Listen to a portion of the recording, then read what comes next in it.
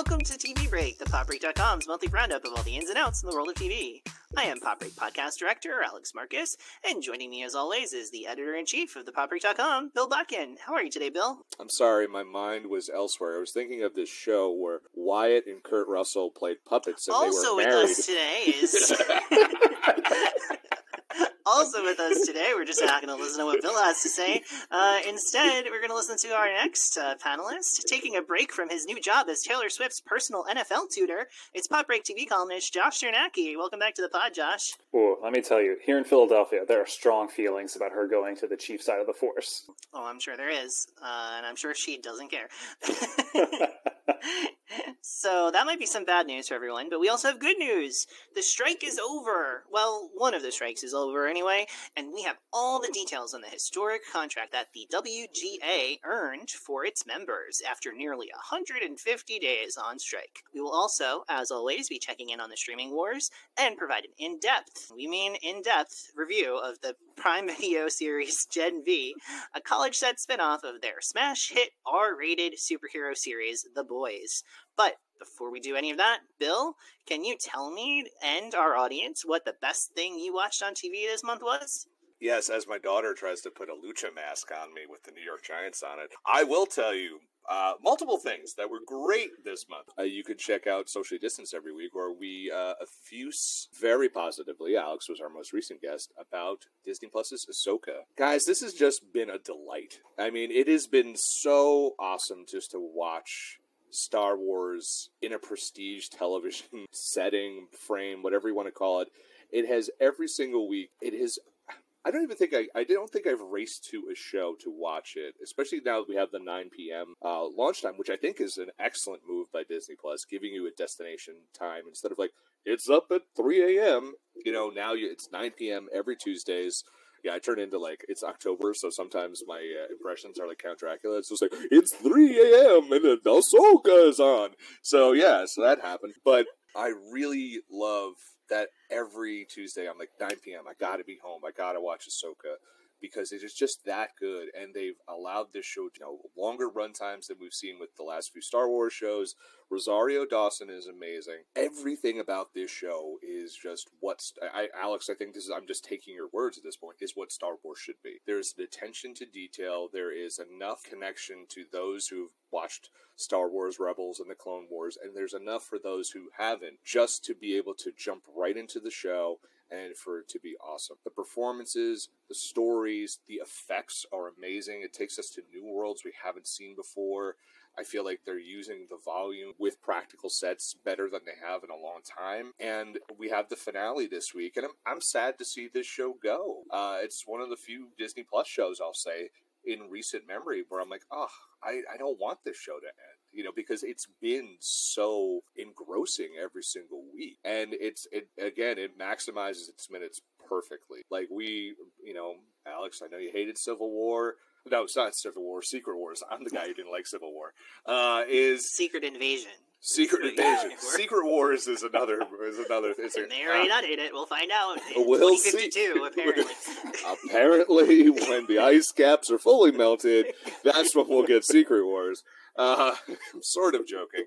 But yes, Secret Invasion was just like a rush to nothing. This takes its time, and it never feels like it's just wasting your time. It always has you enthralled, and I am so excited to see where this goes. Dave Filoni just should really just be given the sole keys to the king for Star Wars going forward, because he knows it, he lives it, he breathes it, and his work here has created the best Star Wars show Disney Plus has done since Andor last year, and even might be edging above that. I don't know. We'll have to see how that finale goes. But yeah, Ahsoka, definitely. Josh, I wanted to save our favorite reality show that just premiered on Friday for you in all your glory, but that's on my list as well. But yeah, Ahsoka, number one with a bullet for me. Ahsoka's my number 2. I'll get to my number 1 soon, but Son of a bitch. I'm really liking Ahsoka. It is really in the contention for top 10 show of the year for me, which is really saying something. Yeah. Because, I watch a lot of TV.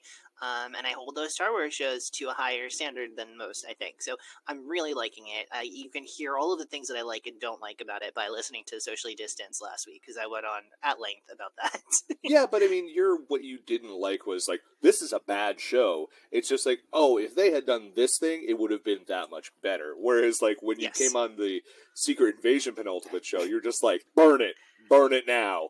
Let's never talk about it again. Yeah, there was no flamethrower in my appearance, which was nice. I was very happy to be able to be on Social Distance and talk about something that I love, which I feel like has been, few and far between lately when it comes to penultimate episodes of Disney Plus shows.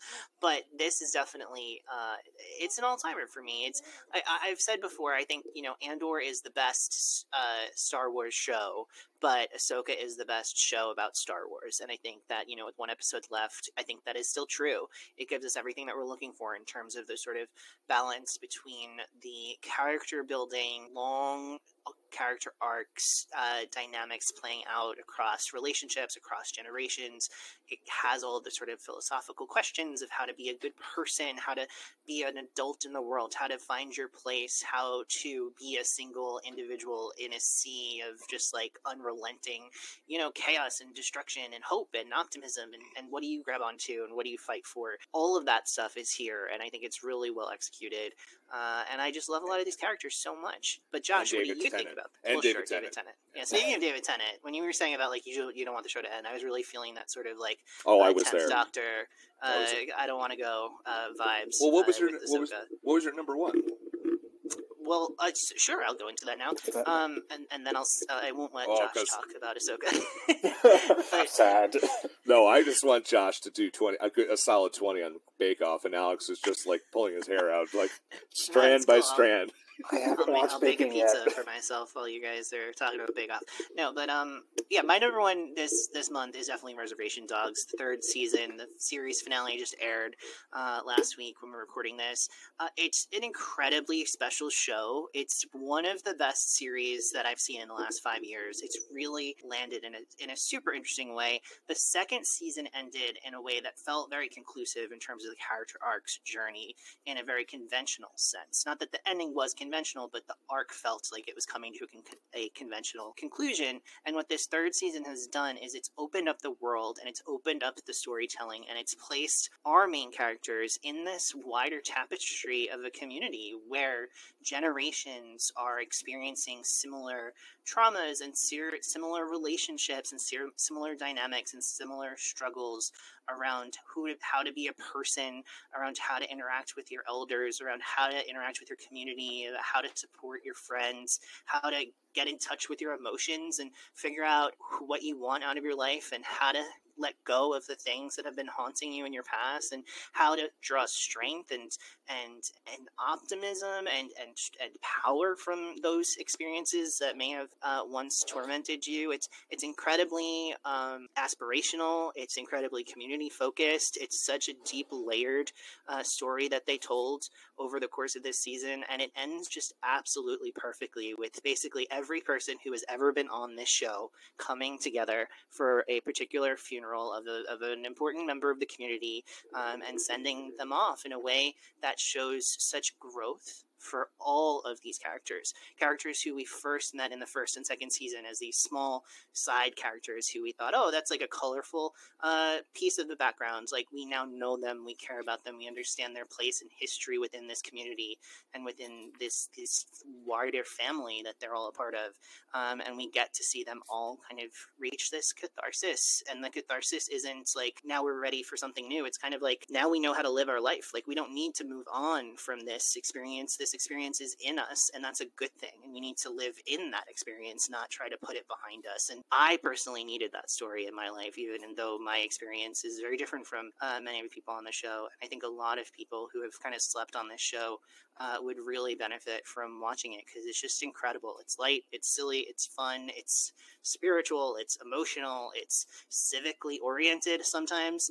The penultimate episode of this series was basically a kind of send-up of the Before trilogy with literally Ethan Hawke as the co-star. So it's incredible. The cast that they get is incredible. The young performers at the center are incredible.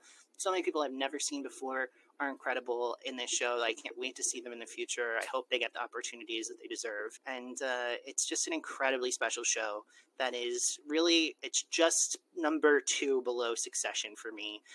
Definitely cleared the Bear season 2, which was an incredible season of TV as well. So we're really rich for half-hour short-form TV shows this year, and Reservation Dogs is at the top of that list. So really, really, really strongly recommend everyone who is listening to this, give it a chance, check it out, and you'd be doing yourself. But Josh, I know that you haven't seen that show, so do you want to tell us what show you did love so much this last month? Yeah, so I'm going to break Bill's heart because I haven't seen Bake Off yet. So I feel like you had all that build-up, Bill, and then I just totally dropped the ball on you. So sincerest apologies. But I do have to go back to Ahsoka because that is, without a doubt, the best thing I've seen on TV this last month. And everything both of you have said is absolutely true. I think the only thing I would really add to it is the incredible way it manages to weave all the different trilogies together, or all the different eras of Star Wars together, in a way that I don't think any of the other properties have done as well. Like, we've had in The Mandalorian some references to the Clone War era. Like, we've seen some flashbacks of Din Djarin. We had Christopher Lloyd just randomly being a separatist Camp Dooku stan for reasons. But this has worked so much better in how it's looks at the entire franchise and getting the cyclical nature of so much of the conflict and making them make sense, making it actually work. I know Bill and Amanda over on Social Legends are frequently fond of referring to Dave Filoni as the continuity doctor, but I'd say it's more than that, where it's not just a continuity doctor. He is actually trying to make a cohesive story out of something that has been so unwieldy for so long. For all of his faults, George Lucas at least seemed like he was trying to tell something cohesive, and then since then it's kind of got all twisted up. Dave Filoni is really trying to iron it out. It's not always, 100% successful, but I think Ahsoka is the most successful it's ever been. Nice. Bill, since you didn't get a chance to hear about how fantastic Bake Off is, do you want to give it a couple minutes before we move on to our next segment? I would love to. So what I love about this show, and I hope... Now, wait, before you get started, I want to let our audience know that I've been told, based off of a number of media reports, that Bake Off will be safe for minorities this year, and there will be no ethnic food episodes, and I think that's probably good for everyone's sake. But yeah, Bill, that being said... That was very ridiculous last year. I also like to break some news on this podcast that there is a bet that is going around that if Josh and I get more predictions for the Emmys right this year than Alex, Josh or I should say, then he has to watch Bake Off. The odds are stacked against me, given that I have to beat both of you. Yeah. Also, your knowledge is so much higher than ours. I mean, as we've seen on this podcast, the person who knows TV the most is not Josh or I. But so what we're going to do is we're going to, if we lose, we have to watch Reservation Dogs, which is really not a chore. I mean, it's just okay, here's a show I haven't watched yet. Great. But yeah, we will get Alex eventually to watch Bake Off. But I also we're crossing the streams a little bit. I will be joining Roses and Rejections this season to talk about Bake Off in the coming weeks. So I'm very excited. It's the first time I'll be on that because I refuse to watch The Bachelor. So they found one for me. So I don't know how this show does it, but every single year it's the same damn form. And you're there's no way this is going to be interesting. It's like eating a good chocolate chip cookie. It's you've eaten a chocolate chip cookie before, but it still tastes great. And it still has all the same warm, fuzzy feelings that you get from Bake Off. It still has the human drama to it, so you do get invested in the contestants this year. And all the food looks even better than before. And I love the fact that Netflix gives us something in the fall to watch every single week. This is the third year they're doing it. It releases every Friday. So it's become a household tradition for my wife and I. So we sit down and we watch. It's a great way to decompress after a lot of work. So I think it's just one of my favorites. So if you've not gotten into Bake Off and you're like, oh, that's silly, it's just baking, not like someone on this podcast would say. He's like, how could I get into that when he watches all these shows that make weep and they're just so sad? Just saying, Alex, one day you're going to watch one of these shows and be like, my God, my co-hosts were finally right about something. And that was the Great British Bake Off. If Doc Holliday, or whatever his name is, makes a quiche that makes me cry or whatever, I'll be there for it. I mean, apparently, he's a very good baker himself, so... Sure. Sometimes crying is good, One Bill. day. Speaking of things that make us cry, no, just kidding. It's time to listen to more commercials for the Pop Break Podcasting Network. We'll be back after this. Hello, I'm Daniel Cohen, former film editor of thepopbreak.com, and I've got a Batman podcast for you.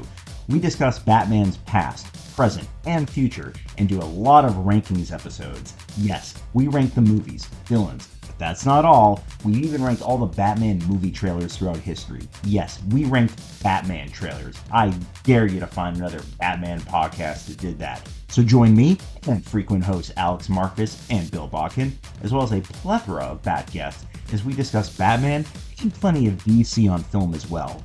Also, fair warning, I'm a BVS fan, but don't let that scare you away. Trust me, I get mocked and ridiculed more than the Martha line for taking that stance. So relax and tune in on the last Tuesday of every month on the Pop Break Today feed.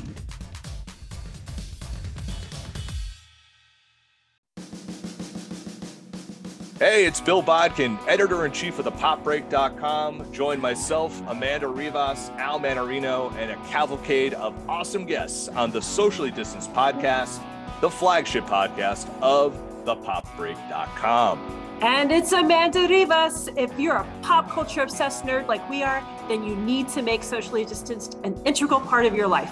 We talk all the things, Marvel, Star Wars, everything on Disney Plus pretty much, as well as the hottest trending shows and news in the world of pop culture. This is definitely Al Manarino and not Bill Bodkin. So listen to the Socially Distanced Podcast every Friday on Spotify, Apple Podcasts, and all your favorite podcast platforms. Don't forget to rate, review, and subscribe so we can eventually get Disney Plus to give us advertising money. Please, we could use the money. I have children. Welcome back, everyone. It's now time for our monthly news break segment, where we locate the top story in the world of TV and dig into it. This month, once again, the only story worth discussing has been the strike. But finally, we have some good news. Since we last spoke, the AMPTP and the WGA have agreed to a brand new contract, which is in the process of being ratified as we speak. The union is, broadly speaking, so proud of the deal that they negotiated for, and so confident it has the backing of the full membership, but they've officially ended the strike, even as a deal has not yet been formally ratified. Yes, that means writers are back to work. Very exciting. Paychecks will be resuming. Everything will be moving swimmingly from the writer's perspective, at least. I'm sure by now you may have heard some of the big ticket items covered in the deal. And you can tune in over to last week's Socially Distanced to hear my initial thoughts on the new deal alongside hosts Bill Bodkin and Amanda Rivas. Have you ever heard of them? But indulge me for a moment as I dive a bit deeper on this landmark deal, guys. It's worth noting at the top that the WGA ended up pressuring the studios to triple their initial offer from back in May, which effectively translates to meaningful gains in nearly every category on nearly every topic from the studio's first offer. In most cases, those gains were substantial. We can break these topics down into a few broad categories. First, the meat and potato stuff. We saw 5% increases on existing residuals, 5% increase on weekly writer rates for TV, the creation of a new writer-producer tier, which is 9.5% above writers, staff writers, story editors, and executive story editors in terms of the pay scheme. which was a big ask that the studio very much did not want to do. They didn't want to create this new tier.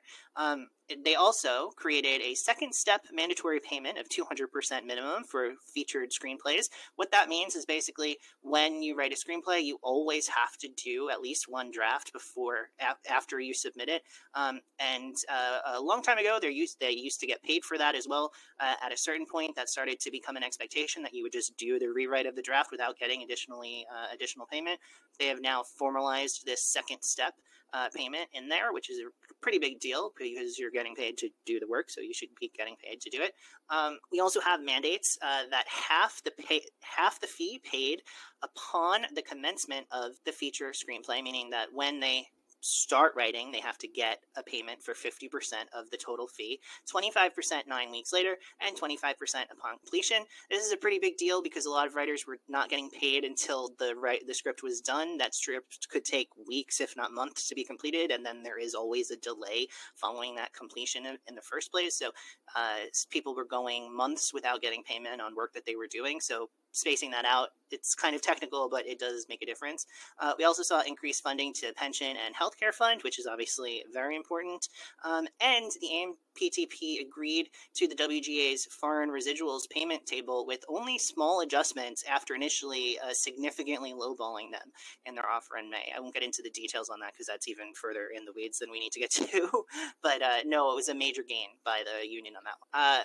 From there, we also had development room.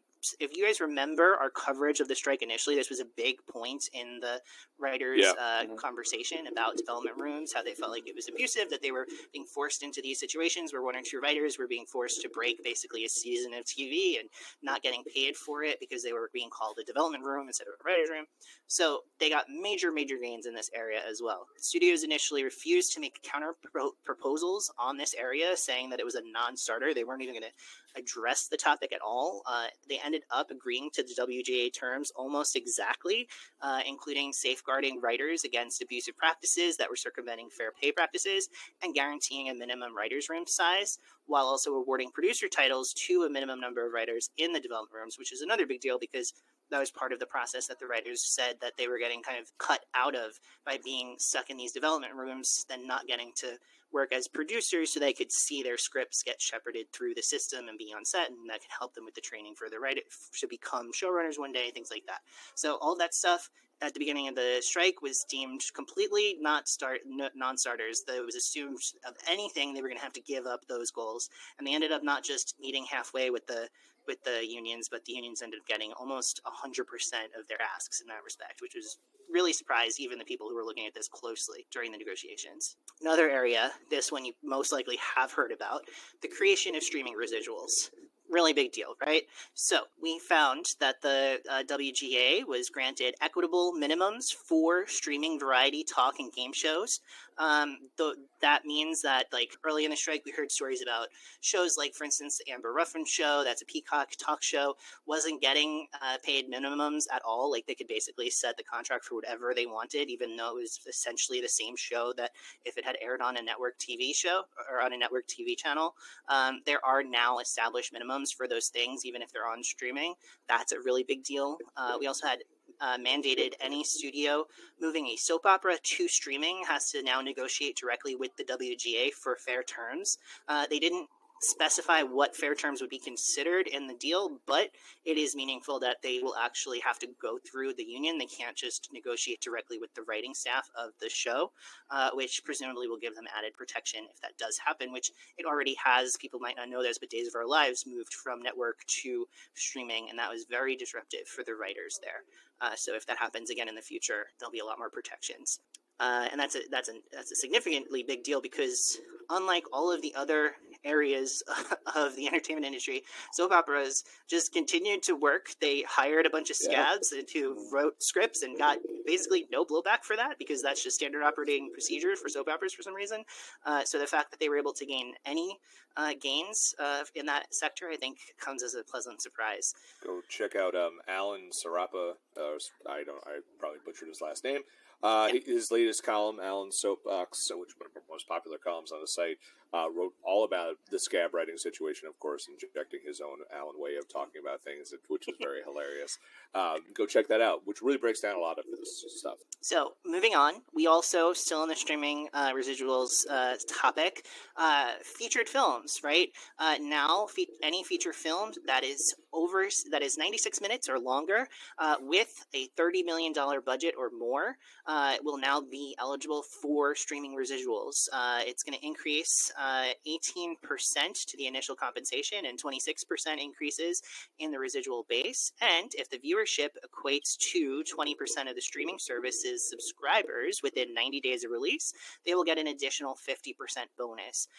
That is kind of the viewership ratings reward that was negotiated. Those terms, the 20% of the streaming service's subscription within 90 days getting a 50% bonus, is also extended to TV shows that fit that same rubric. So that is basically the compromise that they came up with in terms of getting some transparency on the books for streamers to say who is watching their shows, how many people, what shows are successes, and getting the writers paid for having successes. Now, what's notable here is that they don't actually let us know. In fact, they are sworn to a confidentiality agreement, but that is kind of unfortunate for the public and does in some tangential kind of like on the periphery ways impact writers, because you only know if your show is a success if your show is a success. So, and if you are a writer who wants to pitch a similar show, you don't know, okay, well, that could also be a success. You don't have a sense of the market unless you're a player that is actually making money. But that's a good problem to have versus not being able to know if you are entitled to money in the first place. So it's a major first step in terms of establishing this. And I think that people are going to be pushing for greater transparency down the line, especially with the tag terms, and also advertising is in streaming now too. And they also want to see what shows are successful and what shows are not. So all of that, I think this is the first step in a process of transparency, but it is a step that is going to significantly increase the amount of people who are getting paid for their streaming successes. And that's good. This also doesn't include library streaming successes. So like when Suits, Bill's favorite show Suits, blew up on Netflix over the summer, this wouldn't count towards that. It only counts towards new shows that are made for a streamer. But I think that's, again, a good first step. And certainly much more than what the studios were willing to do even a month ago when it came to this. The proposal back at the beginning or at the end of August was, we will let 6 WGA members see some ratings data that they are sworn to secrecy on and cannot have any actions related to it. So that was unacceptable. That was only about a month ago. So this is a big leap from where they started on that front. Last major area is, of course, artificial intelligence. I'm just going to read to you in detail the section on AI, which was in their statement about what their gains were, because it's a little bit technical language, and I don't want there to be ambiguity about what was given and what wasn't, and I feel like there has been in some of the reporting, so I'm just going to give you exactly verbatim what is written. AI-generated written material will not be considered literary material, source material, or assigned material. AI is not a credited writer. A writer can elect to use AI as a writing tool if the company consents and all internal company policies are observed. A company cannot require a writer to use AI software. A company must disclose to a writer if any material provided to the writer had been AI-generated or incorporated AI-generated material, and the Guild reserves the right to assert that exploitation of writers' materials to train AI is prohibited. So, that's all of the terms, all of the major issues covered, all of the sectors of the union issues addressed. Josh, we've been very pessimistic in our recent conversations on this strike over the last few months on the podcast. Coming out the other side of the writer's strike, at least, how are you feeling about all this? Feeling like the writers won, like emphatically, like without a doubt, like no other way of interpreting it. Like, I think the studios caved, the writers won. I mean, that's the biggest takeaway that I have. I mean, this was the second longest strike in Hollywood's history. The longest one was like 80 years ago in the 40s. So we have never seen this kind of battle in our lifetimes. And the writers just stuck with it. They didn't give up, and ultimately they really cashed in significant ways in all of the major areas that they were trying to fight for. So it's impressive, and I think it bodes well for the actor strike. Bill, you were once upon a time the most optimistic of the bunch, and then I think became quickly the most pessimistic of the three of us, as I think is pretty typical for you, right? We kind of just go up or down. So now that we're out on the other side, how are you feeling? It's typical Irish in me. What can I tell you? So I am. When we first talked about it, I was like, I think the studios are going to cave quick because they need the content.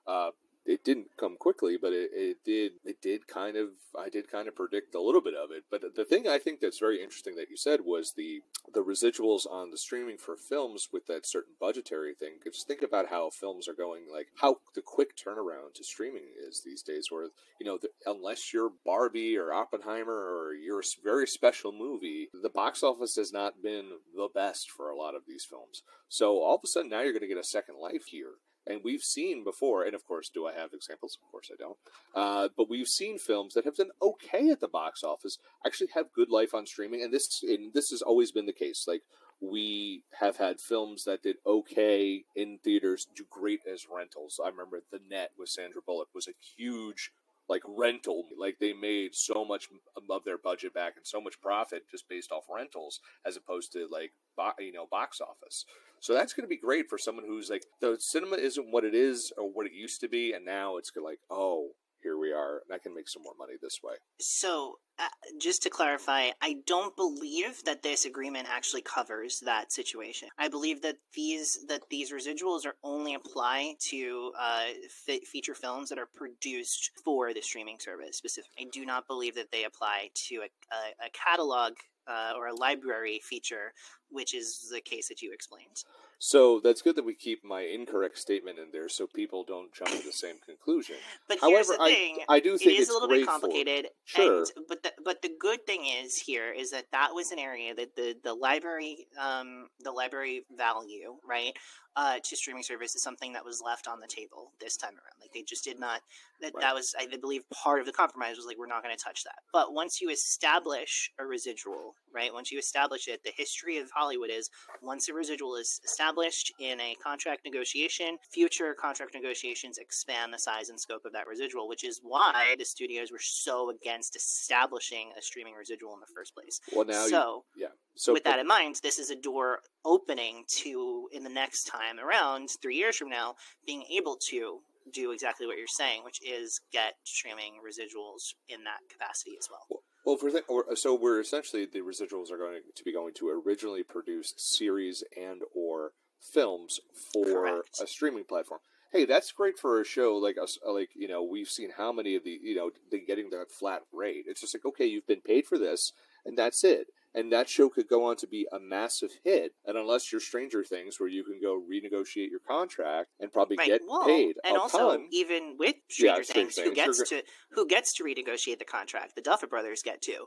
All the people in the writers' room are getting to renegotiate their contracts, right? So those people were in the last model being exploited and are now going to have much fairer terms, which is a good thing. Yeah. And I think that's great because it always just felt like, okay, well, they had the box office. If your film is released, well, how are you making any money off the back end of these made for streaming films or series? It's just like it happens. And then it's just like, okay, you're done, thanks. We now could, especially if you're marketing, it's like now we could just sell ads to the latest season of The Boys or the latest spinoff of The Boys, which spoilers we'll be talking about later. And if, say, that's a massive hit, well, you got paid once and that's it. Fair as that. Josh, Bill talked a lot about the streaming residuals as an area that was interesting to him. Is there an area of the deal that the writers gained on that you find particularly interesting or worth talking about before we move on? For me, the biggest part was the minimum writing rooms, because I know that had been a huge point of contention, especially like the real problematic prevalence of mini rooms that have been popping up, really squeezing out writers. And so I forget what the exact breakdown was, but it was for shows of 6 episodes or less, a certain number of writers required. From 6 to 12, another set, and then from 13 plus, another set minimum. And that's, once again, huge. I mean, that is going to make sure that, one, people are not going to be overtaxed and having to write, a 22 season 22 episode worth season worth all by themselves, but also going to make sure that there are more people having opportunities to be included in this process, and open more doors for them in terms of getting those showrunner credits at some point, becoming a producer at some point. So for me, that was the biggest. Although I'd say a close second would be the whole AI of it all, just because that had been, again, another point of contention. And I'm glad that you spelled it out, Alex, or kind of read verbatim from me. It is a very kind of linguistically convoluted part of the contract, or part of the deal, but it is one that I think we're going to see, be a big factor moving forward, as I guess the studios and the writers decide, okay, now how much do we actually implement this? Like, now that we have this deal in place, do we open Pandora's box and do we try to use AI to a degree? Or, is it just like, nope, we're not even going to go there anymore. We've decided this is too much. It was just a secret invasion, opening credits, and nothing more, nothing further than that when it comes to AI.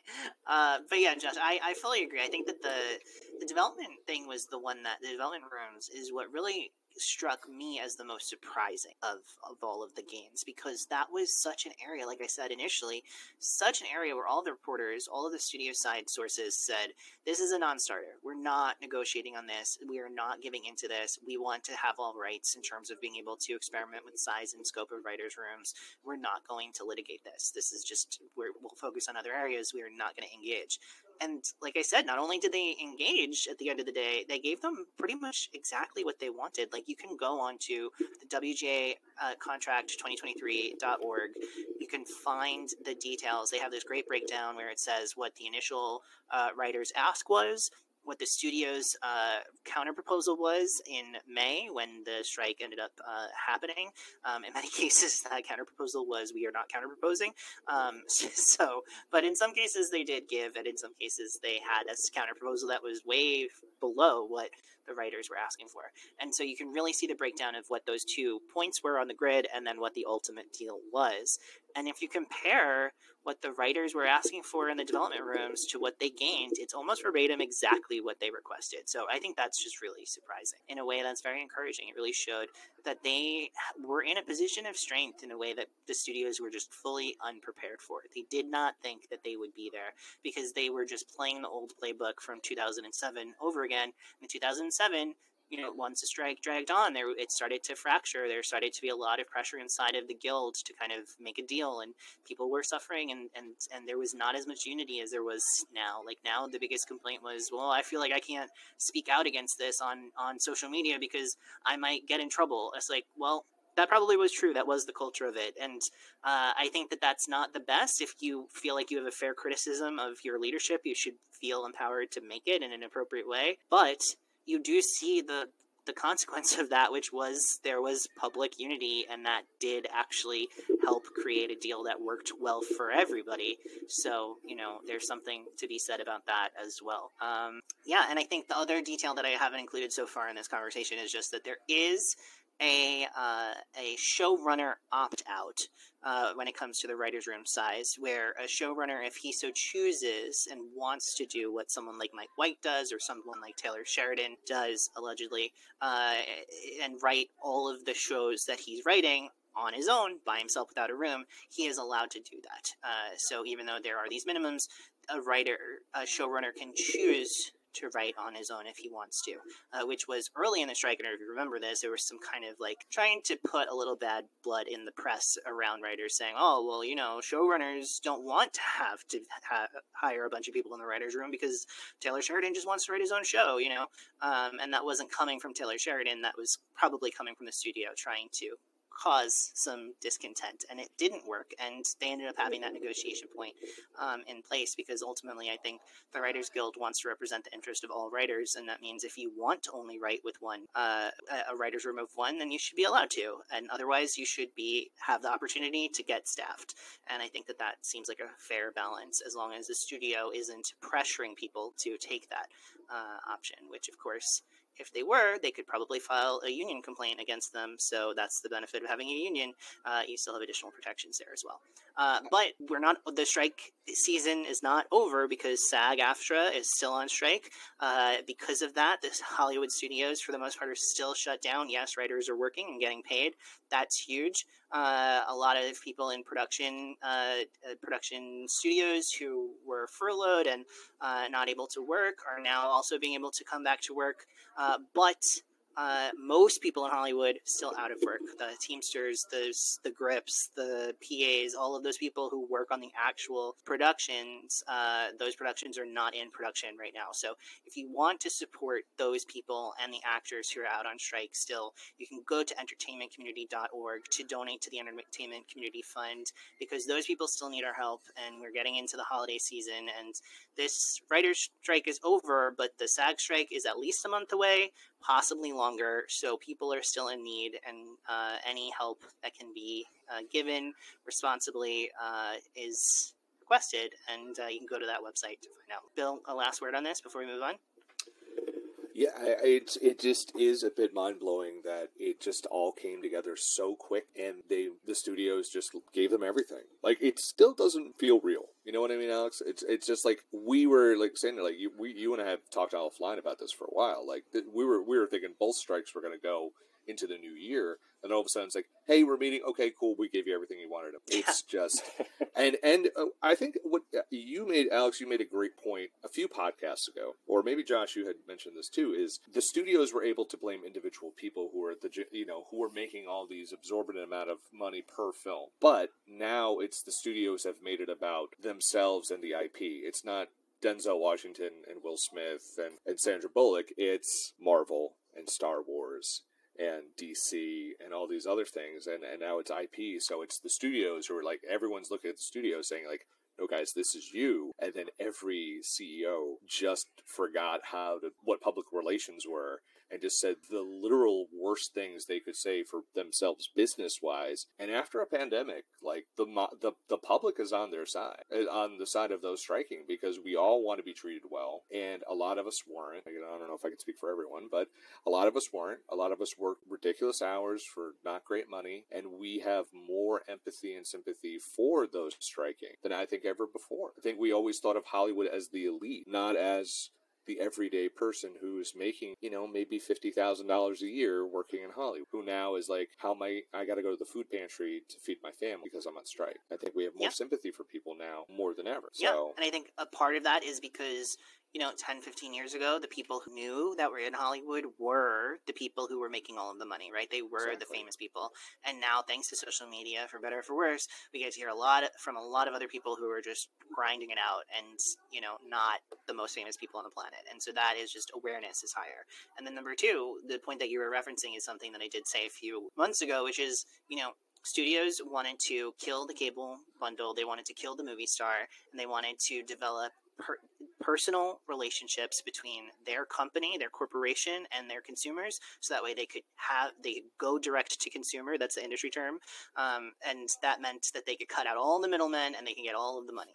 And you know what? If you develop a personal relationship with somebody, so that way you can have all of the money and all of the control, that means you also have to deal with all of the other bullshit that comes along with it, and you have to get the heat. You get to get the heat. Then if you tell me I'm the guy who is in charge, I'm the guy giving you all the stuff, and then I get to be the guy that you complain to and complain about. And so I think that was maybe a little bit something unintended consequence of that definitely bore fruit, because now we all have personal relationships with Disney and Apple and Amazon and NBC Universal, and a lot of those relationships are not great. I like how you did not include Warner Brothers Discovery in that, because it's like, we don't have a relationship. Well, it's hard to have a personal relationship with a company that has a different person in charge of it every 16 months.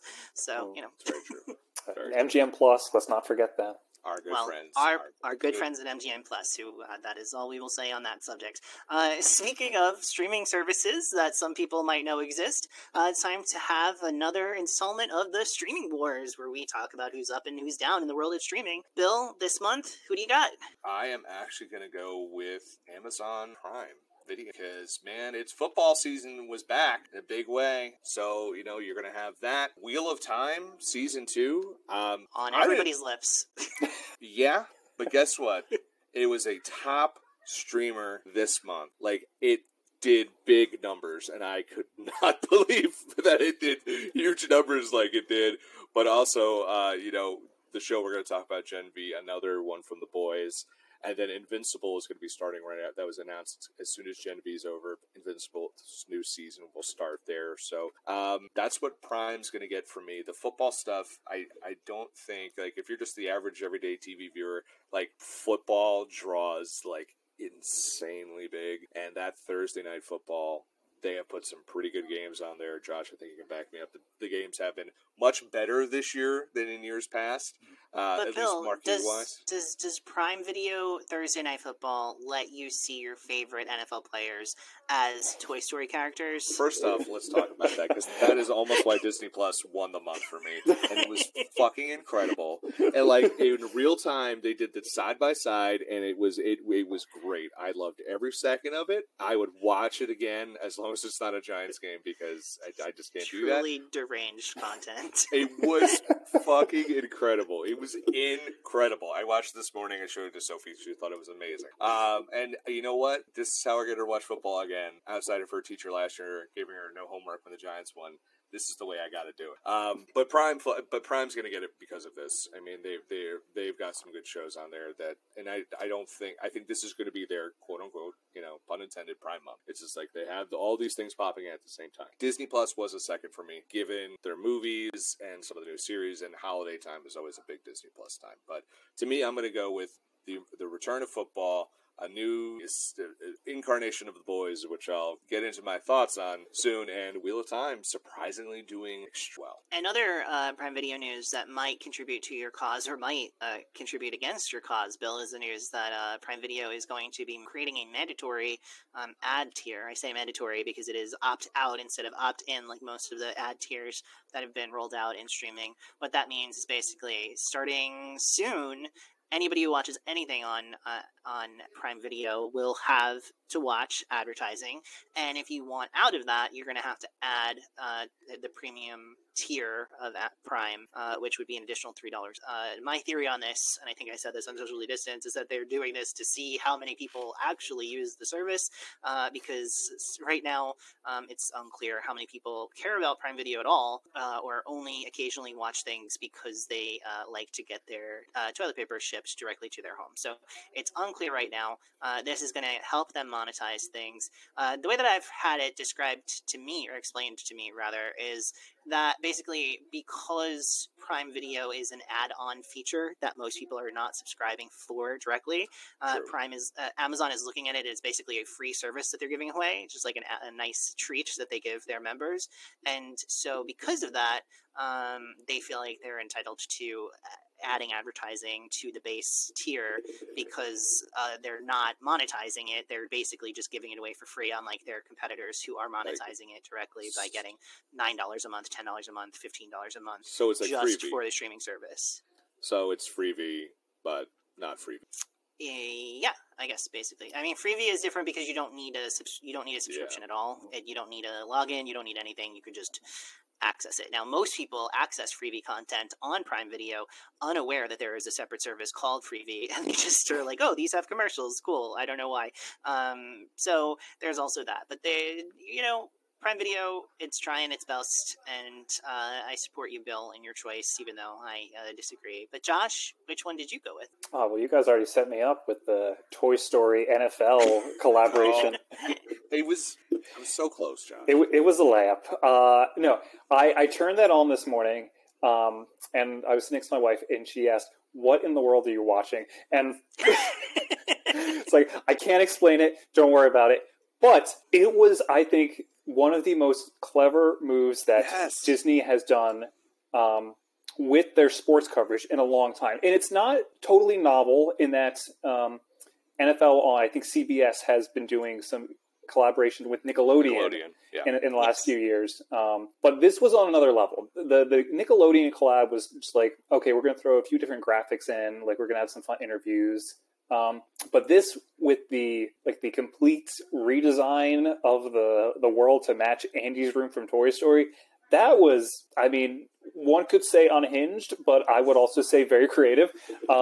And I think it works. Technology too, Josh. You hear about the technology. They basically put a chip in everyone's shoulder pads, so it mimics the moves. And they've done this side by side video, and it's crazy how accurate it was.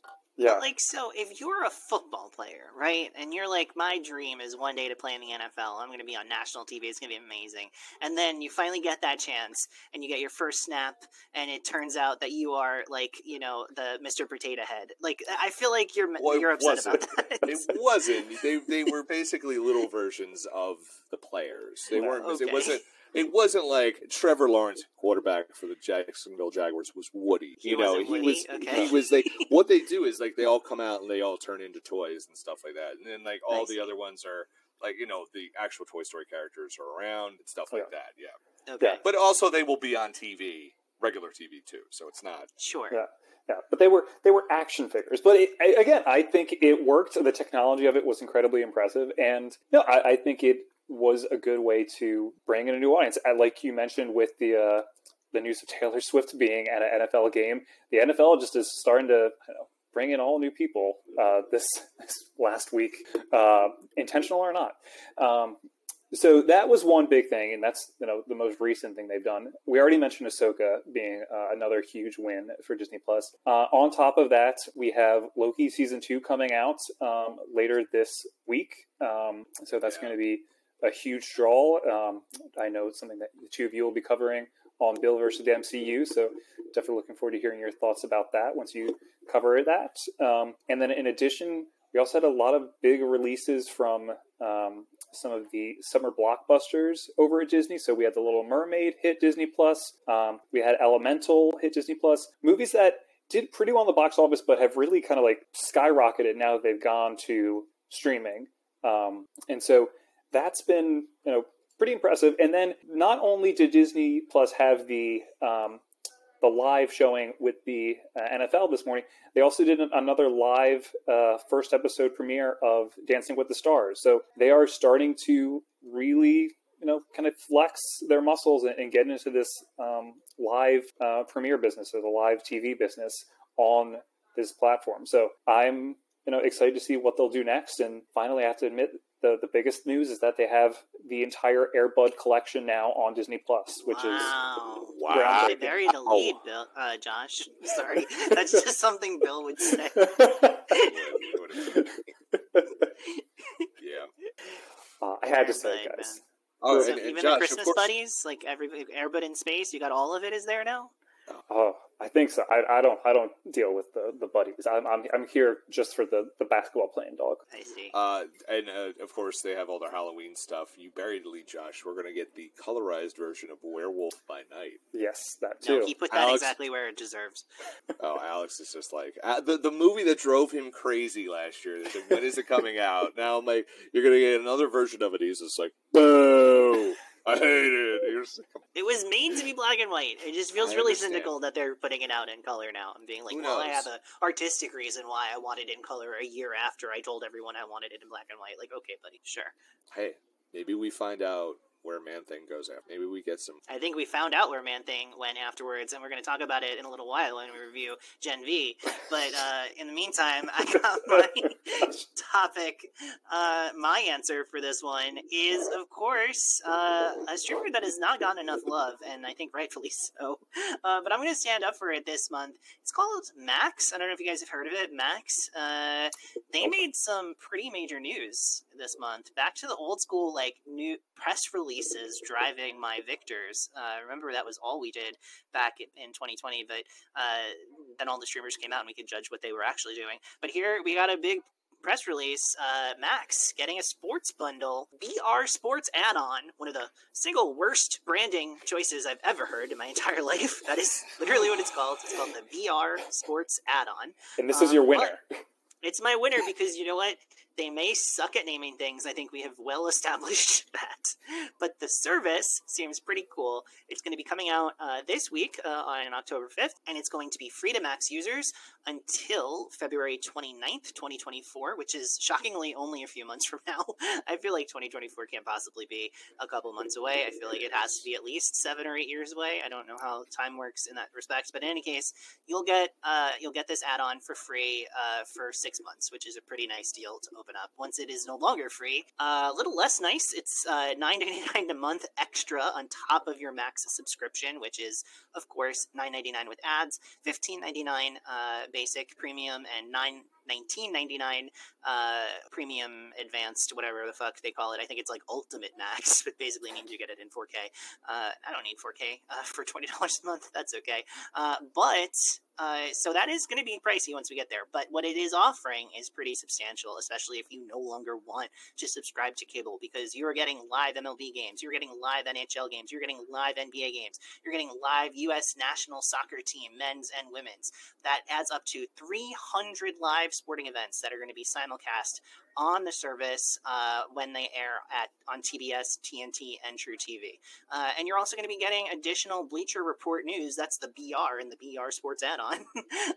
So you're going to get additional Bleacher Report news, highlights, and documentary content as well. So it's a real value if you don't want cable, because what you got to compare it to at that point is like the sort of Hulu plus live TV or one of those over-the-top like digital cable bundle things that are offered now.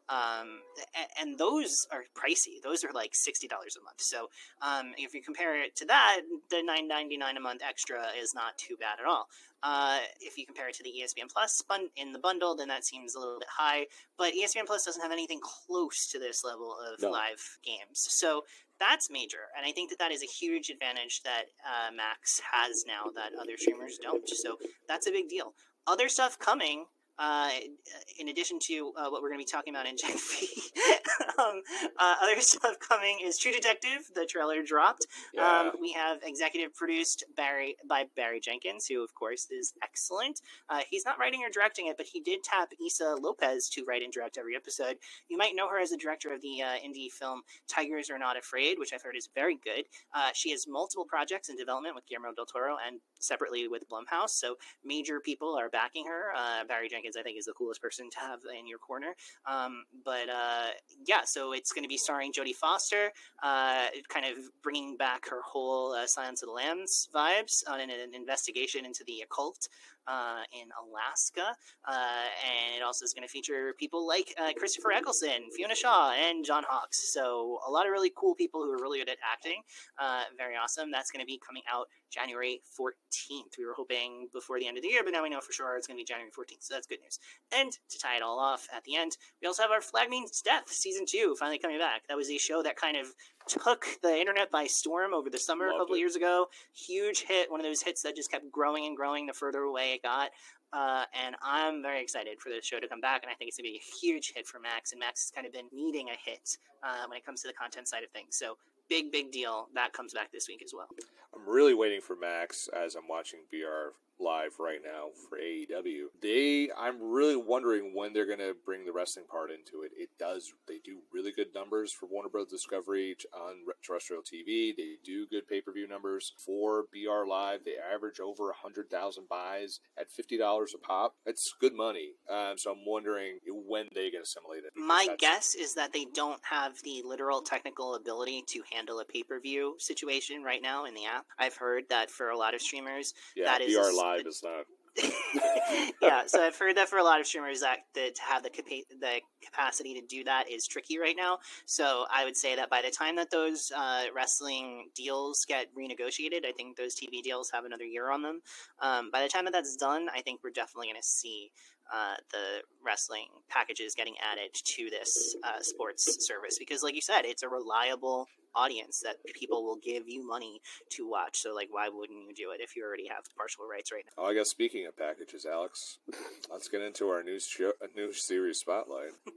Yeah, that's right. It's time for our final segment of This and Every Month, our new series spotlight, where we discuss new series debuting this month, and give our thoughts. This month, we are reviewing Gen V, Prime Video's latest attempt to convert The Boys into a universe-spanning franchise. After their animated anthology series, The Boys Presents Diabolical debuted to mixed results last year. This series was created by Craig Rosenberg, an executive producer in The Boys, alongside Evan Goldberg and Eric Kripke. Michelle Frazekas and Tara Butters, who you might know as the showrunners of Marvel's Agent Carter Once Upon a Time, served as showrunners for this first season. A very different vibe and tone, but I think there you could see some of their DNA in what we end up getting. This series stars a talented young ensemble led by Jazz Sinclair as Rosalind Walker. Led by Jazz Sinclair, a.k.a. Rosalind Walker on Netflix's The Chilling Adventures of Sabrina, for those of you who watched. She plays Marie Moreau, a new freshman at Godolphin University, which I heard them say it so many times and I still have no idea how to say it, who is a bloodbender with a horrifically tragic past. This show also features notable appearances by Clancy Brown, Patrick Schwarzenegger, and many others, and takes place at a prestigious superhero university in the same world as The Boys. Now, before we talk about this show, I want to get a temperature check on The Boys as a franchise from both of you guys. Josh, are you a viewer of The Boys? Have you seen any Boys content in the last 4 years? I have not seen any Boys content. All I know is that Dean from Supernatural plays a twisted Captain America. That's all I know. Yes. I think that's in the third season. I've heard he's very good in that capacity. Okay, so you are not one of the boys. Bill, are you one of the boys? Sort of a boy. So, I definitely I think I reviewed Boys, the first handful of episodes for the Pop Break way back when it premiered. So I'd probably say I saw about 4+ episodes the first season. I definitely didn't finish the first season. Okay, and neither of you watched the animated anthology series, Boys Presents Diabolical, correct? I don't think many. I know that they covered it on our friends over at Blurred Watchers covered it, and I know they were if I remember correctly, Courtney specifically was very put off by the Awkwafina episode because her superpower was that she could animate her poops and make them come to life and have them talk, and Courtney was just not a fan of that. I feel like that's very on brand. Mm-hmm. Yes, I think that is from what we see. Never forget, this is of course a Seth Rogen and Evan Goldberg production, and so they are the people who gave us Superbad and also the people who gave us Sausage Party. So there's going to be dicks, there's going to be crude humor, there's going to be weird amounts of gore and violence, but there's also going to be heart to it. At least that's what the attempt is. And I think the Boys team also want to have a healthy dose of satire and social commentary and cultural commentary. And I watched the first season of The Boys. I watched the full first season, and I thought it was okay. I liked the cast a lot. Jack Quaid was really good.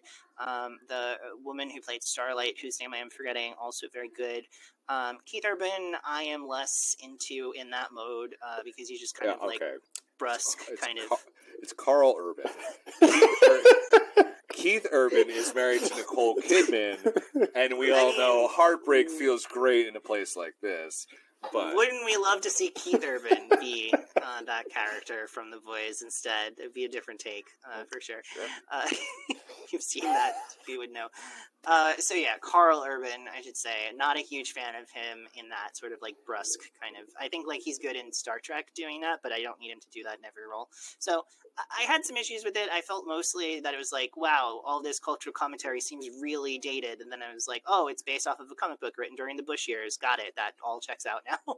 So I never went back and watched the second or third season. I kind of had some sense that I would at some point, but it just the second season came out at a time when things were really busy, and it just kind of got lowered because for me, stuff that I like about it is also balanced with a lot of stuff that I don't like, which is this sort of edgelord teenage boy sort of oh man, isn't it crazy when he exploded and you saw his dick? It's okay, I get it, but that's not necessarily for me. So it's a tight balance that they try to walk in The Boys, and I think a lot of that tone is on display here as well. But I'll say after 3 episodes, I watched all 3 of the premiere episodes that were out there. I think that this walks the tone a bit better than The Boys did for me, and I'm interested in continuing on. But Bill, I'm curious if that's the case for you as well. Absolutely not. I have zero interest in this fucking show.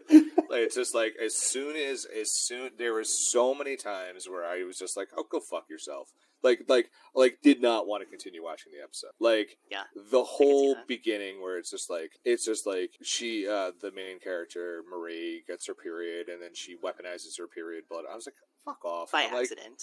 By accident, yeah. But I'm just like, okay, cool. And it kills her parents. Oh, so and then it's everything's by accident. It's this huge orgy of blood that's everywhere, and I'm just like, I don't fucking care. I mean, like, this is just shock value. Like, there's no soul behind this. Like, honestly. I think that there is soul and shock value. I think shock value is obvious, but I do think that there is soul underneath it, and I think because, they're playing with this idea that this is a metaphor for, coming into your maturity as a woman, right? The fact that it's her period when it comes on is not a coincidence, right? They're trying to engage with these sort of cultural issues around women and gender identity and other areas of the show as well. And I think that they're trying to do that with that metaphor, but they're also kind of trying to have their cake and eating it too, with the sense of wanting to take it seriously, but also wanting to shock you and take it over the top. There's a lot of like imagery of self-harm as a result, and I'm curious, Josh, for you, I always trust your judgment when it comes to this sort of thing. Do you feel like they are being responsible in their use of self-harm as a way to tell the story metaphorically, or do you feel like they're on the wrong end of things in terms of exploiting it more for shock value instead of actually getting to the heart? Like, do you think they're being responsible in trying to strike that balance? In a vacuum, I think I would say that they were trying to be fairly responsible with it when it just came to like Marie and her powers. In the context of everything else that's going on in the show, it doesn't feel like there's just a huge ick factor with everything in this show. Is just like the biggest way I could describe it, or the best way I could describe it. So, because in addition to the Marie character, there is also a character played by Lizzie Broadway, who's kind of Marie's roommate. Her name is Emma. She also engages in pretty horrific self-harm. She is what it looks like is an eating disorder, where when she purges, she physically shrinks like Ant-Man, and then when she finally eats, she grows in normal size. And obviously the metaphor there is very potent as well, but again, it also requires watching a lot of self-harm on screen. So it's not a single situation in the show. It clearly is on their mind, but yeah, so do you think that they're executing that well? I think they execute it well enough, once again, when it comes to like the social commentary and the satire. When it comes to the rest of it, it just doesn't feel like they really wanted to do it for anything other than the shock value at sometimes. Like, I feel like they are trying to like have some larger commentaries, but I find it really hard to take that seriously when they then have Emma, the roommate, using her powers in the ways that they do in this episode. It's like, if you're trying to like have a social commentary about it, okay, but can you also be respectful of your characters, or like, I don't know. This show's a mess. Again, I knew some of this was to be expected. Like, I know that there's a arc or an episode in the Boys about hero-gasm that is apparently a lot. So yeah, I've not watched that, but I've heard tell. Yeah, so I was expecting something akin to that, and that it pretty much delivered. Yeah, kind of like, what if, I don't know, Adult Swim was able to like get away with things, or like Robot Chicken, but with some more social commentary. I'm not sure. So I think like the way what I got out of it is it's like you were saying, Alex, they want their cake and eat it too. It's just like the Boys, like I remember the first few episodes of season 1 that I saw, like there is a lot of like, I know sexual assault's a big topic in that, and there's also the corporatism of superheroes and stuff like that. So there is things that they talk about is done in a very shocking manner, but I feel like there's more of a conversation. It's not a perfect conversation by any stretch of the imagination, but I feel like there's an effort to have a conversation at least. Whereas this, it's just like begrudging. It does like, it's like satire. It's like, I just feel like everything here is just like, well, the shock value is what they're going for. it's so radical and it's so out there. Now, again, I only saw the first episode, but the first episode to me just felt like such a juvenile, just like shock value, gross out, like, or like, this is cool, like, frat boy show that I'm just like, fuck it. Especially, and then when they end the whole thing with what I thought was probably the most powerful part, where the golden, a literal character named, what is it, Golden Boy? Golden Boy, yeah. Yeah. Kills himself because of something that's there, and then they hit it with Celebrity Skin by Courtney Love. I'm like, fuck you, you just completely undercut your show. That is such a snotty, shitty song that's about snotty, shitty people. And it's just like, you left us with such a powerful thing that this guy was going to be a part of this, the Seven, this iconic group, and he was this, and then he ends up murdering the Godolnik, the head of this university, who is the end-all be-all on superheroes, and he is haunted by some sort of trauma that's there, and all of a sudden you're starting to get interesting, and then you undercut it with a song where it's just like, it's just a big fucking joke, who cares? It's just, I'm just like, what are you doing? What is this show? Is it just excess and vulgarity for the excess and vulgarity of it all? Or are you trying to make a point? Like, that's the part that turned me off.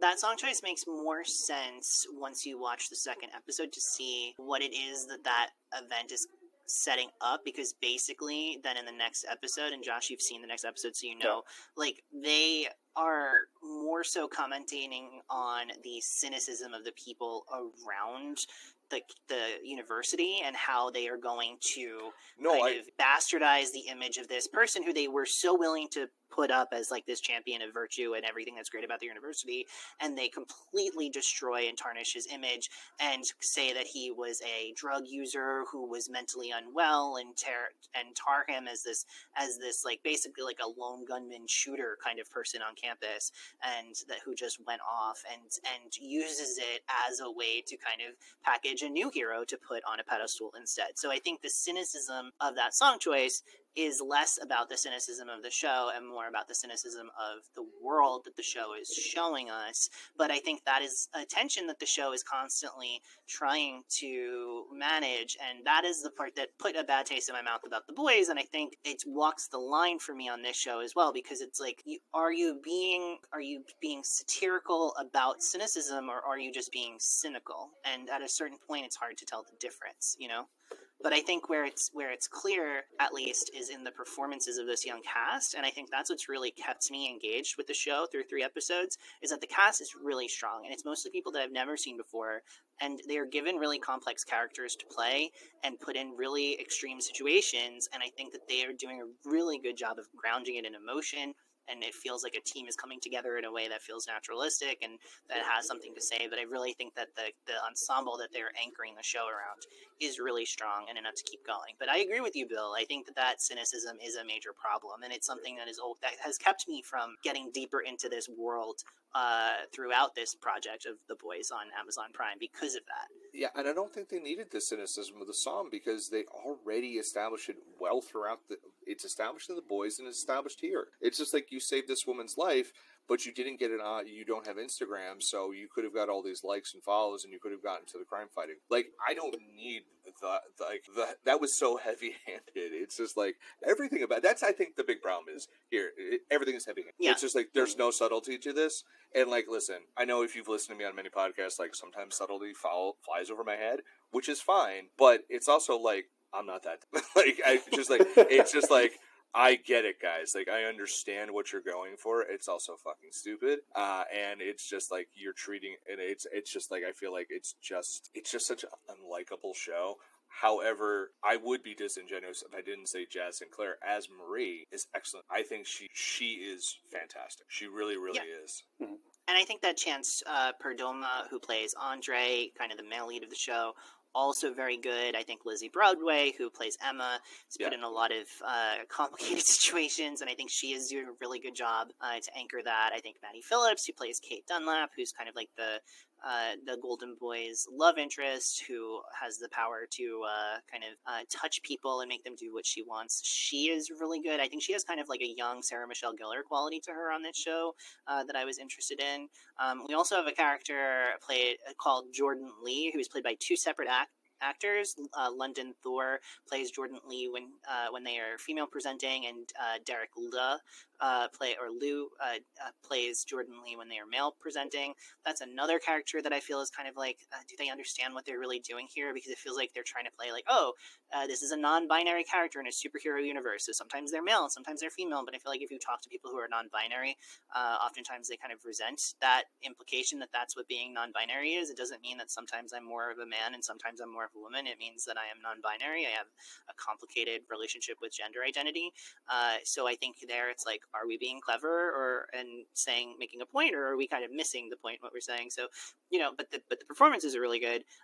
Josh, we haven't heard from you in a minute. You said that you watched it into a second episode, so something grabbed you. What is it that kept you going into a second episode? I mean, I was intrigued by the mystery they were setting up in the first episode. Like, okay, like why is it that this Golden Boy character ends up acting the way he does at the end of the first episode? So that intrigued me, and I will also be lying if I said that this season on Gen V with random puppets did not make me question, like, should I watch another episode of this? And the answer was probably not, but I did watch a second episode. And I mean, there is I don't know, the mystery that they're setting up, at least through the first two episodes, it hooked me enough to make me want to know, like, where it happens, but not enough to, like, watch. Like, this is something that I would gladly just, like, look the Wikipedia entry up, in, 2 months and just like, oh, that's what's going on. Okay, cool. But to get there, like, I don't need to see all of the self-harm, the just incredible, like, overuse of gore, and yeah, like the social commentary that sometimes works, sometimes it's just like really ham-fisted and tone deaf. So no, this show is not for me. I think I can gladly say. Yeah, and like as for me, I think that it's right. I'm kind of like, the judge on a Law & Order episode, or like, I'm gonna allow it, but you're on a short leash, McCoy. Like, that's where I'm at with this show, and we'll see how it takes me. I do just think that the boys universe overall is just more cynical than I want, and not because I am like loath to understand cynicism as a storytelling tool, but just because it feels very disingenuous to be cynical about a thing that you are also doing. Like, you're trying to satirize it in a cynical way, but you're also an example of the thing. Like, I think the best example of this is this moment in the first episode where one of the characters who is at the university is an actress, and they're saying, oh, well, what are you up to right now? And she's like, well, I'm actually going to be in this elevated superhero series. It's kind of like really a meditation on grief told through 70 years of sitcoms. And it's like, okay, that's a funny way of showing how the idea of WandaVision sounds silly, but also you are fucking doing that also. So like, you can't hit us that hard on something and then also be a show about grief and trauma through superheroes. It's like, and that's the problem with the boys. Like, they want to be like, man, look, we have like on the boys, they're run by this like evil corporation with a streaming service. Haha. And it's like, yeah, but you are run by a streaming service with evil corporation. And they're like, exactly. And you're like, no, but like, do you actually get it? Like, you can't, that is the problem that I have with this universe, and it's not solved by this show. But I think I would rather be on a college university with a bunch of kids trying to do good in the face of all of that cynicism versus on the boys with a bunch of people at like the upper echelon of this universe being super cynical about stuff. So I think that's for me why I'm willing to give it the benefit of the doubt, but I'm also not. I wouldn't be surprised if I get to the end of the season and similar to the boys, I'm like, okay, I'm not going to do this again though. Yeah, it just feels like a job. But I said that I felt like there was a little bit of DNA to the Agent Carter connection, and what I would say is that there's a camaraderie between the team that is building, especially in the third episode, that feels similar to the camaraderie that builds in Agent Carter, his first and second season. There is like this kind of connection between like wanting to do good in the face of a world that doesn't want you to be there, that Agent Carter exposed very well and explored very well, that I think this show is trying to do in a different, tone and texture. And so there are, I see that DNA, and I see them trying to finesse it, and that makes me more interested than what I felt like boys. But qualified recommend, I guess, and I am not even the littlest bit surprised that the two of you didn't like it. But that's going to do it for us. That's the end of this podcast. Thanks so much for listening. Josh, where can we find more of your stuff on the internet? You got a column for us? No. But you do have many podcasts, and please talk to our listeners about them. Yes, I have so many podcasts. So people can find me on the Anniversary Brothers podcast, which is both on the Pop Break Today feed and the Pop Break TV feed. Aaron and I just recorded an episode earlier this weekend. We were talking about the 10th anniversary of Gravity, so highly encourage people to check that out. And we are going to be recording this week on a Ahsoka related show. We're going to be talking about the 15th anniversary of the Clone Wars, and we are very excited to have special guest Amanda Rivas with us. We knew that we had to have the human Star Wars encyclopedia join us for that. There was no doubt. And people can also hear more of my podcasting with Amanda on the new podcast for the Pop Break, the Anime Pop podcast with a silent X in between, where every month we talk about anime, including some feature shows that we want to promote, the biggest news, and talk about just whatever's on our mind. So we most recently covered the second core of Bleach, as well as the latest season of Jujutsu Kaisen, which is a lot of fun. And Amanda and I were really happy to also make a guest appearance with Alex on the Batman by the Numbers podcast with Dan Cohen, which was a whole lot of fun as we talked about Batman Ninja. Yeah, so it's been a busy month, but I'm glad to be here, and as always, happy to record with you guys. Yeah, the movie may have been just okay, but the conversation was stellar. So, and that's all we can ask for. As for me, you can follow me on Letterboxd and X at Media Thinkings, although I am seriously considering deleting my account on X, so stay tuned for that. You can also follow me at Alex Marcus on Blue Sky. That would be preferable to X for sure. And you can also follow my work on The Pop Break by going on thepopbreak.com, clicking on the podcast tab. You can see all of the shows that I am producing and supporting and giving my blood, sweat, and tears into. It's a lot of really fun stuff coming out of the network right now. Bill vs. the MCU. We have a new episode coming out next week on the LMD arc, which is season 4, the middle part of season 4, when Agents of S.H.I.E.L.D. gets kind of has to confront what we are now as a society confronting, which is AI. So that's very exciting. We have a great guest, SP Rupert from the Legends of S.H.I.E.L.D. podcast is our special guest for that one. Definitely tune into that. He has been podcasting about comic book content and Agents of S.H.I.E.L.D. in particular for a full decade, so we had a lot to talk about, and it was excellent. So definitely check that out on Pop Break Today podcast feed.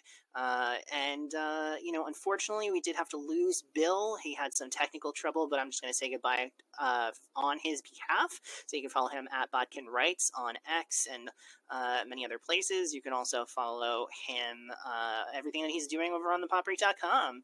He just wrote a really cool editor column that you could read. That is Pop 5, where he gives some pop culture recommendations. A very cool thing that Bill did.